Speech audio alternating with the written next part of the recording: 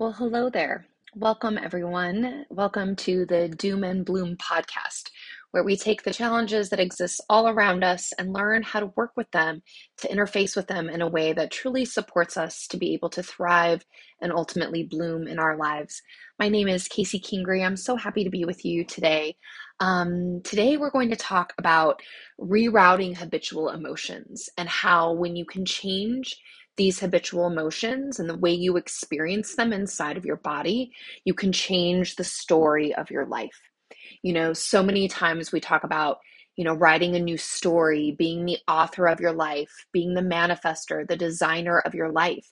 And sometimes people don't find that to be supremely easy just to up and start to manifest. And in my experience, we find that there are some things that are in the way, existing ways of being that have become so habitual and so ingrained in parts of our personality and our everyday living and our relationships, that we might not even know that they're there.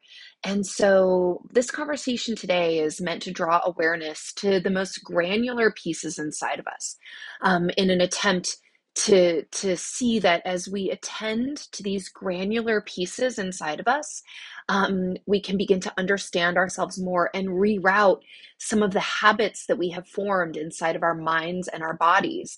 And when we can inspect things in a very granular way, miracles happen. This granular knowledge can be expanded and applied in so many different areas of life. You know, a lot of my work with clients and just human behavior in general, I find that people really we've been conditioned for big, broad brushstrokes. When we think about changing our lives, we think about doing something really extreme or making these like sweeping changes and like making one decision or having one epiphany and having everything just change as a result of that one epiphany or that one big realization. And sometimes that happens. And I definitely experience that in my own life when I get big aha moments or big downloads. My clients experience that too. And also what I have found is that when it comes to really changing your life, the answers don't live in changing the actual circumstances of your life, of making those big swings to change the actual pieces or where they are on the board. That really the way you get to moving the pieces on the board is understanding why you've placed them there to begin with, and all the pieces of you that over the course of your life have built up resistance to actually any story other than the one that you're already writing, right? And so in this podcast, I want to kind of explore what it's like to, experience yourself in this very intimate level and these very intimate connections that you have inside of your own body between, the chain of reaction that gets triggered or activated when something happens on the outside, and what transpires on the inside that then floods back out into the outer world to create more of the outside. So, I love this work. This work is so nuanced and special that it really works so beautifully in a one-on-one container where you and I can take, 6 months together to really get in the trenches of your life and your upbringing and what you're faced with today, and really understand the way that you've been wired and work to rewire your habitual responses again on this very intimate and granular level. And so today, since we're not working one-on-one, if you are interested on that, I can't wait to explore that with you. You can click on my links. You can click at my website at lifecoachingbylotus.com, and you can schedule a free call with me, and we can just hop on a Zoom call together, and you can tell me what's going on with you, and we can put our heads together and our hearts together and figure out if perhaps this work could be the path that you would want to take right now in order to change the narrative of your life. But for today, I'm going to sort of touch on some things that I've touched on in my other podcasts. So if you've been with me for a while, some of this might start to sound a little bit familiar, and that is a wonderful and good thing. So many times when it comes to rerouting patterns or habitual mechanisms inside of our own beingness, we have to hear the same thing again and again and again, and in slightly different ways, in slightly different contexts, so that it can really start to permeate. It can really start to get in, and we can start to really see the different dimensions of the application. And over time, you accumulate enough of those dimensions together for yourself, it will accrue to lasting change, right? So, I've been a yoga teacher for, gosh, since 2007. So that's what, I can't do the math, but it's 17. Okay, that's 16 years. Wow, I literally counted on my fingers just now. So I've been teaching yoga for a long time, and it's the yoga teacher in me that is very comfortable with repetition. I have seen firsthand that saying the same thing over and over and over and over again in different ways, like I'm very good at that and creative at that. That eventually it gets in and eventually it lands. And so your job here is just to open your ears, to open your heart, to open your body, and to notice when you aren't open, that that's not a bad thing. You don't have to judge yourself for that. You don't have to make me wrong for that. You can just notice the resistance that comes up, because that resistance could be a wonderful starting place for you to start to dissolve these barriers that are standing between who you are now and the who that you were meant to be, between the story that you're currently living in right now and the story, the beautiful narrative that you dream about for your life, the person that you are right now with all your strengths and perceived flaws and weaknesses, and the person that you were really born to be, the person that this world needs so desperately for you to become. So your job is to open yourself now, and then also just to notice where you aren't open, and to breathe tenderly into those places, and to perhaps ask yourself, in these places that I'm resistant, could those places hold the pocket? Could they hold the key to a new world for me? To a world where I get to choose how I experience life, where I'm not a victim to my circumstances or the decisions or actions of people around me. In a world where perhaps we can be at cause in our lives rather than at effect, where we can wake up every morning and say, this is what I want from life, and this is what I want to create for people, and this is how I want to show up. And I'm going to look at my calendar, and I'm going to see all the ways that I could get derailed from that, and I'm going to make it my mission today to move through those times in a mindful and impactful way. That's how we rewrite our stories, is by being at agency, at being at cause in our life, instead of waking up every morning and just allowing our brains and our bodies to go on autopilot, because that's what literally they were designed to do, just to conserve energy and maintain the status quo, right? So unless we interrupt, unless we use our frontal lobe, unless we reroute these habitual emotions, our bodies and minds are just going to wake up every morning and do the same thing that they did yesterday. We think about 60 to 80,000 thoughts every day. And something like 60% of those is negative, and like 80% of those are repetitive. All right. So this is very real, that people kind of fall into life and they do what's expected of them. And then all of a sudden 20 years go by and they say, how the heck did I get here? Right. So we're going to kind of talk about today what it looks like to interrupt that cycle from an emotional level, from an inner experience level. All right. So I'm going to talk to you about how this is possible to reroute your habitual emotions and therefore change the narrative of your life. And I'm going to talk about what this looks like in theory. And I'm going to also give you an example or two of what this looks like in my life. Excuse me, because I feel that it's so important. People don't model this for people. Hollywood gets it wrong in a lot of ways, and they paint really unrealistic ideals that then our nervous system literally thinks is going to happen in reality. And so I find that it's very helpful, as a yoga teacher and with my clients and in contexts like this, is that if I go first, if I make myself vulnerable and show you authentically who I am and what I'm dealing with, in this context conversation of coaching and yoga and pattern change and transformation change, with the intention that you would find some sort of foothold. Not that you would necessarily do it like me. That's not this game. I'm not here to help get you to do it like me. The game that I'm playing, rather, is that I share my experience and that you might find something in my experience that feels resonant to you. And in that resonance, you might find inspiration or clarity or strength or some sort of piece of knowledge or wisdom that you can apply to your life in a way that allows you to create your own healing journey, your own journey to wholeness. Okay, so that's what we're here to do today. So let's dive in. All right, so the first thing I'd like to discuss is this concept called the model. I talk about this a lot. This is a very well-known coaching tool. It's literally just called the model, the thought model, perhaps. It's coined by Brooke Castillo out of the Life Coaching School.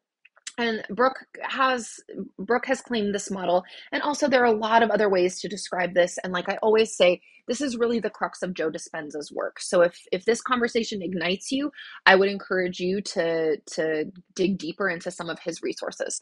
So the model essentially says that we have neutral circumstances in life, and that all circumstances are neutral, just the facts. And that it's actually the thoughts that we choose to think about these circumstances that make them not neutral. But the problem with that is that our brains work so quickly and so automatically, and we believe our brains to tell us the truth all the time. And so what happens is we don't think that we actually have control over those thoughts, and we just see them, we perceive them as the way it is, right? And so the model actually asks us to pause and step back. And this is where I like to share the Viktor Frankl quote, that Viktor Frankl said something like, between stimulus and response, there is a gap. And within that gap lies possibilities of hope, freedom, etc., happiness for you. So basically, what I take that to mean from Viktor Frankl is that if you can create a gap between the things that happen to you, the circumstances in your life, and the thoughts that you choose to think about them, then you can create more happiness and peace and whatever it is that you would like to cultivate in your life. So that's exactly the crux of the model, is that if we can slow down, create a space, identify our thoughts, and realize that our thoughts aren't true necessarily, that they're just sentences in our brain, as one of my coaches, Stacey Bayman, likes to say. That then we can start to understand that maybe we can choose our thoughts, or at least teach ourselves to create space to choose thoughts instead of believing what our minds hand to us automatically. And this is super important, especially in light of today's conversation, is because every time you think a thought, it triggers an emotional reaction inside of your body in the form of a hormone. And that hormonal cascade, that hormonal response, creates emotions or feelings inside of your body. And really, I feel like I could kind of just stop there, because it's like we've all been raised to discount our feelings. We've all been conditioned in our modern Western world to say, mind over matter, logic trumps everything, follow your head and not your heart, blah, blah, freaking blah. But really, like, emotions are physical, they're valid, they're very real inside of your body, and they matter. And the reason that they matter is because your thoughts create a specific type of hormonal response according to the type of thought that you think. And so if you're thinking stressful thoughts, you're going to experience a flood of stress hormones in your body. If you're thinking rather positive, altruistic, hopeful thoughts, then rather your body will release feel-good hormones in your body. And this is really important because since our thoughts are habitual, since a huge percentage of our 60 to 80,000 thoughts that we think per day, 85% of those are habitual, then that tells me that a huge chunk, 85% of the emotions that we experience, are also habitual. And so many coaches will simply offer you mindset, and that works for them. But in my experience and with my clients, it's not as simple as offering a simple new mindset on life, because the mindset is only good as your body will accept it.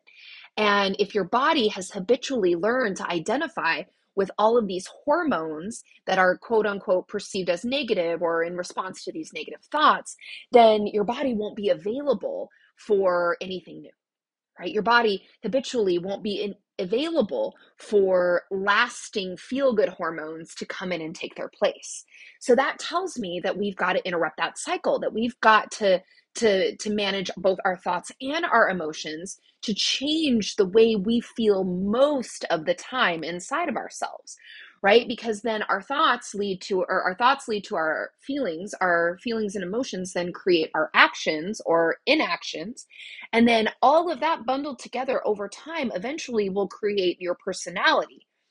And then that personality engages in the world, and that's what creates the narrative, the story, and eventually your whole entire life.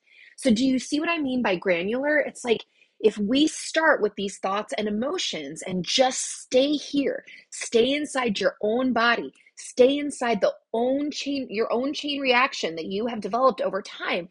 Can you see now that by unpacking that, by breaking up that strategy, by breaking up that cascade, you can change from the root the story that you are creating in this life, right? So, this is the power that you have right now to not worry about your partner, to not worry about your family, to not worry about your job, to not worry about the economy, to not worry about the state of the world, to not worry about all of that out there. I'm not saying it's important, but I'm saying that I don't feel that the way to fix all of those things out there, the solution doesn't live out there. It lives inside of each of us all, right? So if we want to fix what we see outwardly, I propose that we all instead go inward. All right, it's counterintuitive, but it makes sense to me. And I see it every day with my clients that it's literally, I'm slinging around Gandhi, but it's when people start to be the change they wish to see in the world, instead of trying to concoct it and manufacture it and construct it outside of themselves. I see this every day with my clients that when they start to be the change from the inside out, that is when everything starts to readjust around them. And if each of us did that, what would that accrue to? What would that accumulate to over time? I think it would be big. All right, so let's continue. Science tells us that there is a strong connection between the brain and the heart and the body. All right. And there's such profound research coming out of the HeartMath Institute that has affected my life so completely and the work that I do in this world. So when we think about the thought model, that you think a thought and that your thought creates emotion in the form of hormone, and then those emotions dictate how you move or don't move in the world, and then that forms your life, right? So again, as I said before, many coaches will just tend to the mindset. But here's the part that I think is really amazing, and I hope that you find it amazing too, is that we've really, again, in our modern Western culture that prides the logical mind above all, we have been taught that the brain is the ultimate command center, that the brain is the epicenter of everything. And yes, it is, right? The brain controls so many functions that we don't even know that are happening, right? The brain literally keeps us alive. It sends signals for everything to keep doing its job, for us to, I don't need to go into all that. So I'm not here to discount what the brain offers at all. All right. But what I'm here to do is fight for the heart a little bit. I'm getting a little emotional. I'm here to fight for your heart, and I'm here to fight for your body. And I'm here to fight for those messages that those two things are trying to tell you that the world is telling you to ignore. All right, that's what I'm here to do, is I'm here to fight for the information that your brain and your body are giving you. And I'm here to draw your awareness to that part of the equation, because I don't think that our world values it enough and gives it enough credit. And I think people are suffering because if they could tend to their emotional body, it might be a big agent of healing, instead of just believing that all of the answers live inside the mind. I kind of got a little on my passionate soapbox there.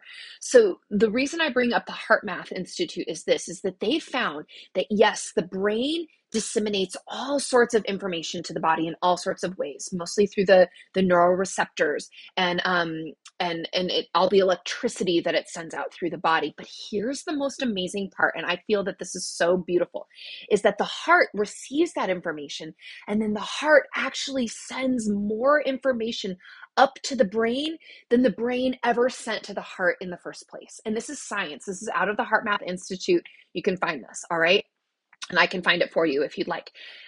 So what this tells me, everyone, is that the way you feel in your heart matters. And it matters for lots of reasons. It matters because we hold these feelings in our bodies, and our bodies then become accustomed to feeling this certain way, and it becomes habitual. And it's also super important because then, because the brain, or the heart rather, sends all this information back up to the brain, it forms a loop, right? Where, okay, so think that you're afraid, right? You think a fearful thought. And we all know what that feels like. For me, it's like a rush of heat, and I get like these prickly tingles in my body, right? And so I think a thought that's a scary thought, and it radiates out to my body. And then my heart holds that fear inside. And then somehow, beautifully through hormones and its own neural pathways, the heart sends that information back up to the brain, right? Where the brain is reconditioned then with that same hormone, that scary hormone. It's probably cortisol or epinephrine or adrenaline, right? And then that hormone reinforms the brain. The brain thinks more scary thoughts. The scary thoughts go back out to the body, which reinforces the fear response in the body, which sends more fearful energy up to the brain. Rinse, repeat, rinse, repeat. So can you see in this moment that between our thoughts and emotions, our lives become a self-fulfilling prophecy? I'm going to say that again. Can you see that between the cycle of our thoughts and emotions, that our lives become a self-fulfilling prophecy? So we must interrupt this. If we want to be at cause, if we want to be the true leader, the designer, the author of our own lives, our one precious life here, we have to interrupt the cycle. Okay? In order to change the way we see ourselves, in order to change the way we relate to others, in order to change what we expect for ourselves in the future, what we think is possible for ourselves on a subconscious level, we have to tend to this cycle between our thoughts and feelings. All right. So for me, in my coaching practice, it doesn't work for me to only isolate the thoughts. We have to isolate the beliefs that you have about yourself that are creating these hormones, these feelings. And then we also have to see how you're living in these feelings and how they affect you and how they become part of you, and how that then is creating more of the same types of thoughts. All right. So it's more like it's like this looping web. And so we have to teach the brain to think new things. And we also have to teach the body to feel different things without changing the circumstances. All right. So it's no small task, but it's so doable. And when you start to do it, it's really quite miraculous, right? And it's powerful. So, one thing that I haven't mentioned is that the brain and the body, they are both designed, I think I mentioned it a little bit, but let me really take this home, is that they are both designed to conserve energy. They are both designed to keep you safe exactly as you are. And so what that means to the brain and body isn't your best life. It isn't your highest self. It's your safest self that exists right here, right now. Okay? So your brain and your body are designed to keep you safe and alive, and that's it. If given the chance, they want to conserve energy for shit to hit the fan at some later date. They don't want to spend energy for you to grow or thrive or break patterns or break cycles or do something new. That is not in your body's and mind's best interest from an evolutionary perspective. So you have to see about yourself when you want to change the narrative of your life that your highest self wants you to do it. The pieces of you that want the best for you, that want the most for you, that can see how beautiful and precious and brilliant you are, they want the best for you. But there are also parts of you that don't want that want to keep you just where you are, that want to keep you exactly as is. It's like the devil that you know. It's like, well, this, at least we're alive right here, right now. We figured this out. We know how to maintain this. We know how to stay safe here. Let's just stay here. Let's not risk it. Right? And so you have to know that about yourself, is that when given the chance, everything in, all of the safety pieces inside of you are going to want you to just stay as is. But if you have a calling on your heart that you're made for more, at some point you're going to have to choose which parts you're going to give the most power to, the ones that want to pull you forward, in which case you're going to have to examine your brain and your body and unravel some of this stuff so that you can have the kinetic energy and the free space and the bandwidth, if you will, to then re-ravel and recreate and take all that beautiful energy into the future to create who you really want to be. But at some point you're going to have to make that choice for yourself, and I think it might help you to make that choice if you can understand that from an evolutionary level, everything wants to just stay exactly as is. So you're going to have to call upon these parts of yourself, and then you're going to have to stay connected to these higher level parts of yourself as you do this work, to keep you moving forward, to keep you from surrendering or succumbing back into the safety. Whew. I felt that for myself. I thought that was actually really beautiful. I didn't plan to say that, but I think that it needed to be said. So really, my friends, this is about changing your inner relationship with life, changing your inner experience of life, changing the way your body, mind, and spirit metabolizes the things that happen to you. All right. And it's an active practice. And if you're a yogi, you already know how to do this. And if you're a runner, you already know how to do this. Or if you're a knitter, you already know how to do this. Something tells me in my life that you know how to keep showing up for something, that there is something in your life that you do again and again and again and again. So you know how to do this, my friends. You just have to apply that same type of devotion to this practice, and watch yourself as you judge yourself for taking a long time or getting it quote unquote wrong or whatever it is. This is work that doesn't happen overnight. I'm 45 years old. It's taken 4+ decades to wrap all these patterns together for myself. And so it makes sense that it wouldn't take 45 years, but that it would take some time, right, to unwind it on the back end. All right. So I want to get into just a little bit of how I do this for myself. And this is already going kind of long, so I'm going to try to be more concise as I proceed. You all know me, and that I just love talking about this stuff. So one of the tools that I use to practice this in my life is called the Gene Keys. And I want to be very clear that I'm on my way to becoming a person that can be certified in this whole modality, but I am not a practitioner of the Gene Keys. I study them in my life, and I use the concepts of the Gene Keys very, very much with my clients. I think that the Gene Keys gave me language for what I was doing already intuitively in my practice. And so what I coach my clients to do a lot, and what I do in my own life, is if I'm experiencing something unwanted, I never said this, but I'm kind of applying these habitual emotional cycles to unwanted emotions, or quote unquote negative emotions. And so what I kind of do intuitively in my own life and in my practice is I identify what it is I'm experiencing. And then I also identify what's on the other side of that coin. So, what's the unwanted sensation? What would be the 180-degree opposite of that?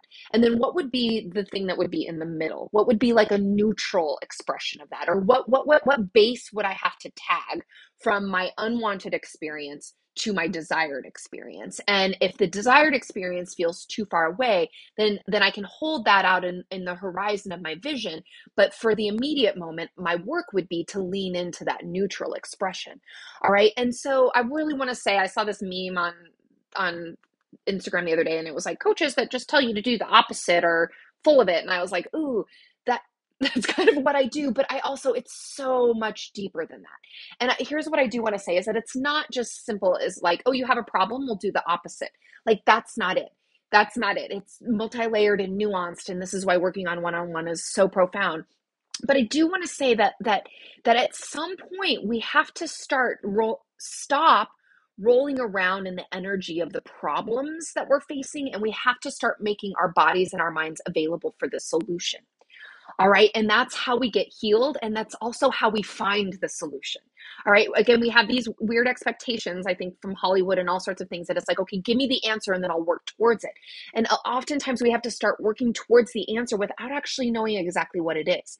And so leaning into the opposite of what it is that we are experiencing, or the antidote or the antithesis, what that can do is that it can help our nervous system start to lean in the direction that we're heading in. And what happens when we're doing that is we start to release our grasp on the habitual patterns that are keeping us where we don't want to be. We can start to kind of unravel that, which makes us more available for the energy that we want to lean into. But we create the energy we want to lean into by starting to practice to lean into it before it actually feels real to us. That sort of sounded really circly, but hopefully you're still with me.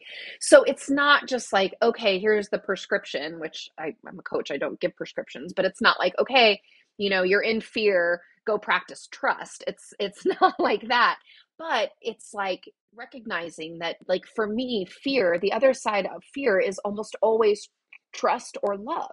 And so in the moments when I'm feeling super fearful, I say to myself, what do I love so much that it's causing me pain, or I'm afraid to lose it, or I'm afraid it's going to get broken, or whatever. And then in that moment, I can see that the fear is actually really coming from love. And then I can remember that I'm so afraid just because I love this thing so much. And then that makes my whole body feel better, because I'm like, oh, I feel terrible, but it's because I love so much. And when I remind myself of that, then I can connect to the essence of love, which displaces some of the fear. Does that make sense? So what the gene keys specifically say is that within each of us are 64 strands of DNA. And depending on when and where you were born, specific strands are imprinted in your life in a specific way.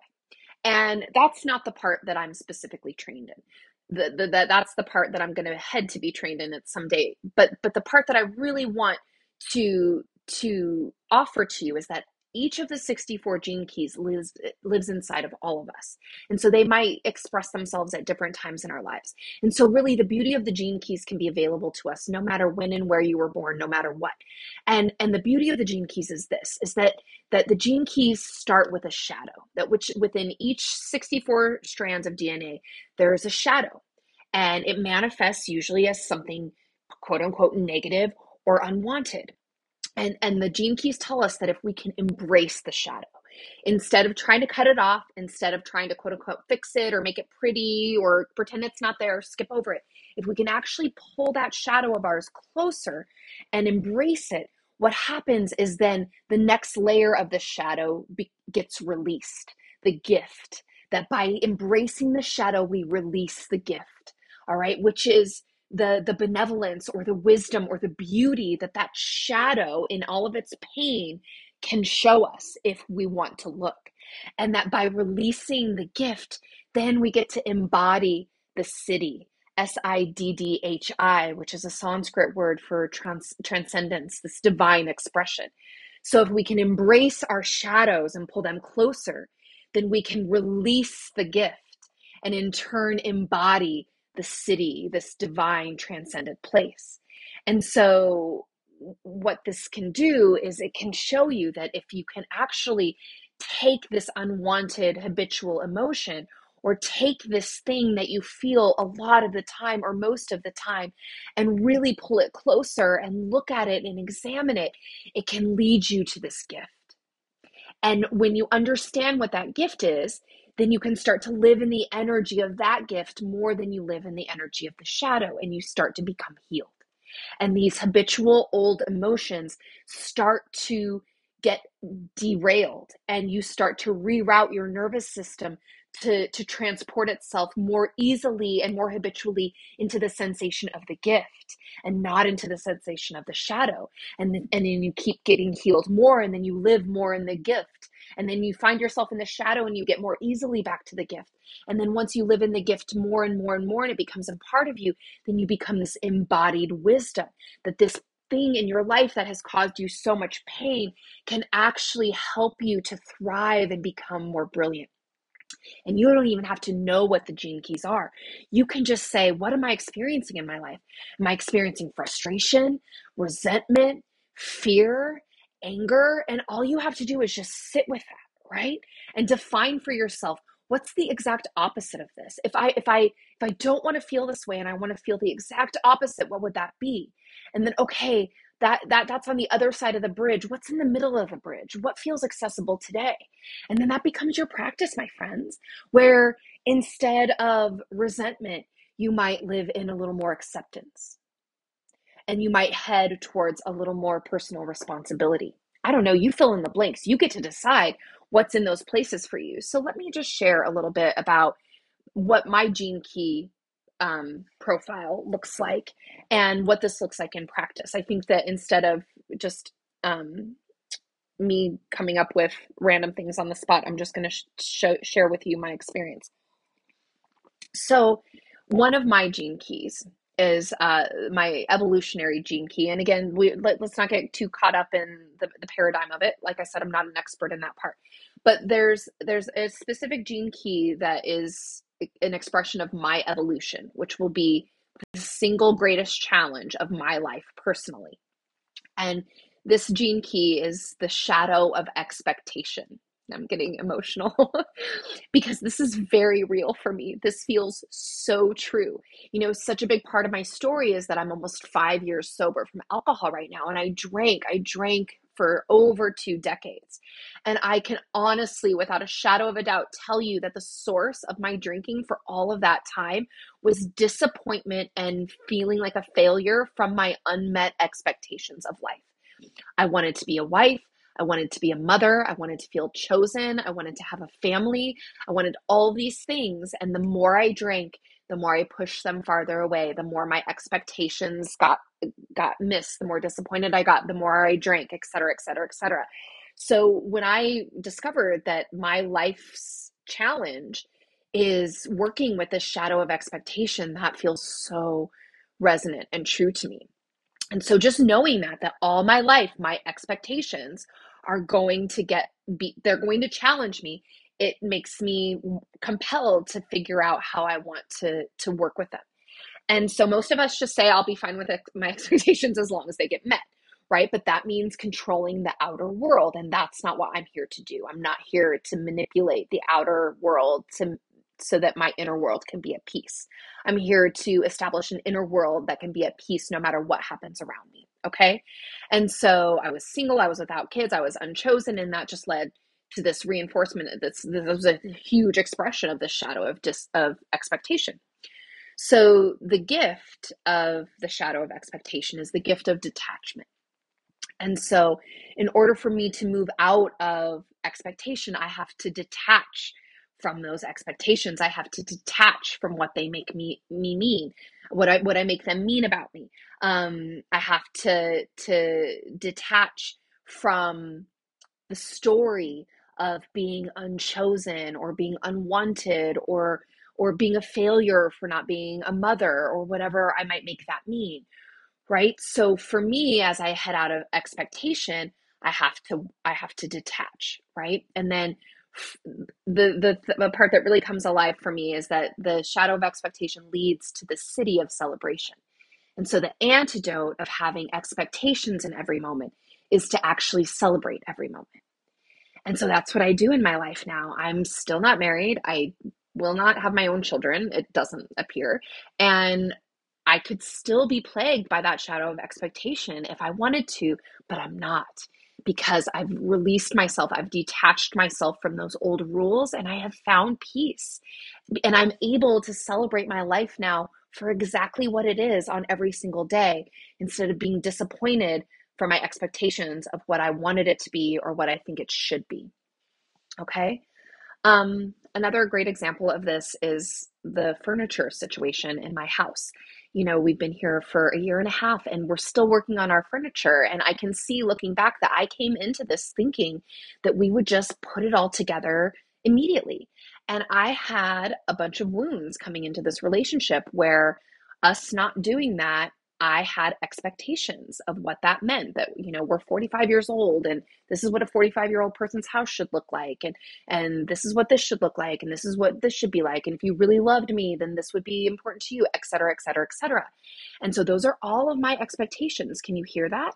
And And the moment I realized I could detach from those and actually celebrate the progress that we are making, the decisions that we're making together, the amazing teamwork that we have, the fact that we even moved out here, the amazing house that we have out here. Like it's like, but my expectations were shrouding my ability to celebrate the true victories. I've never lived with anyone before.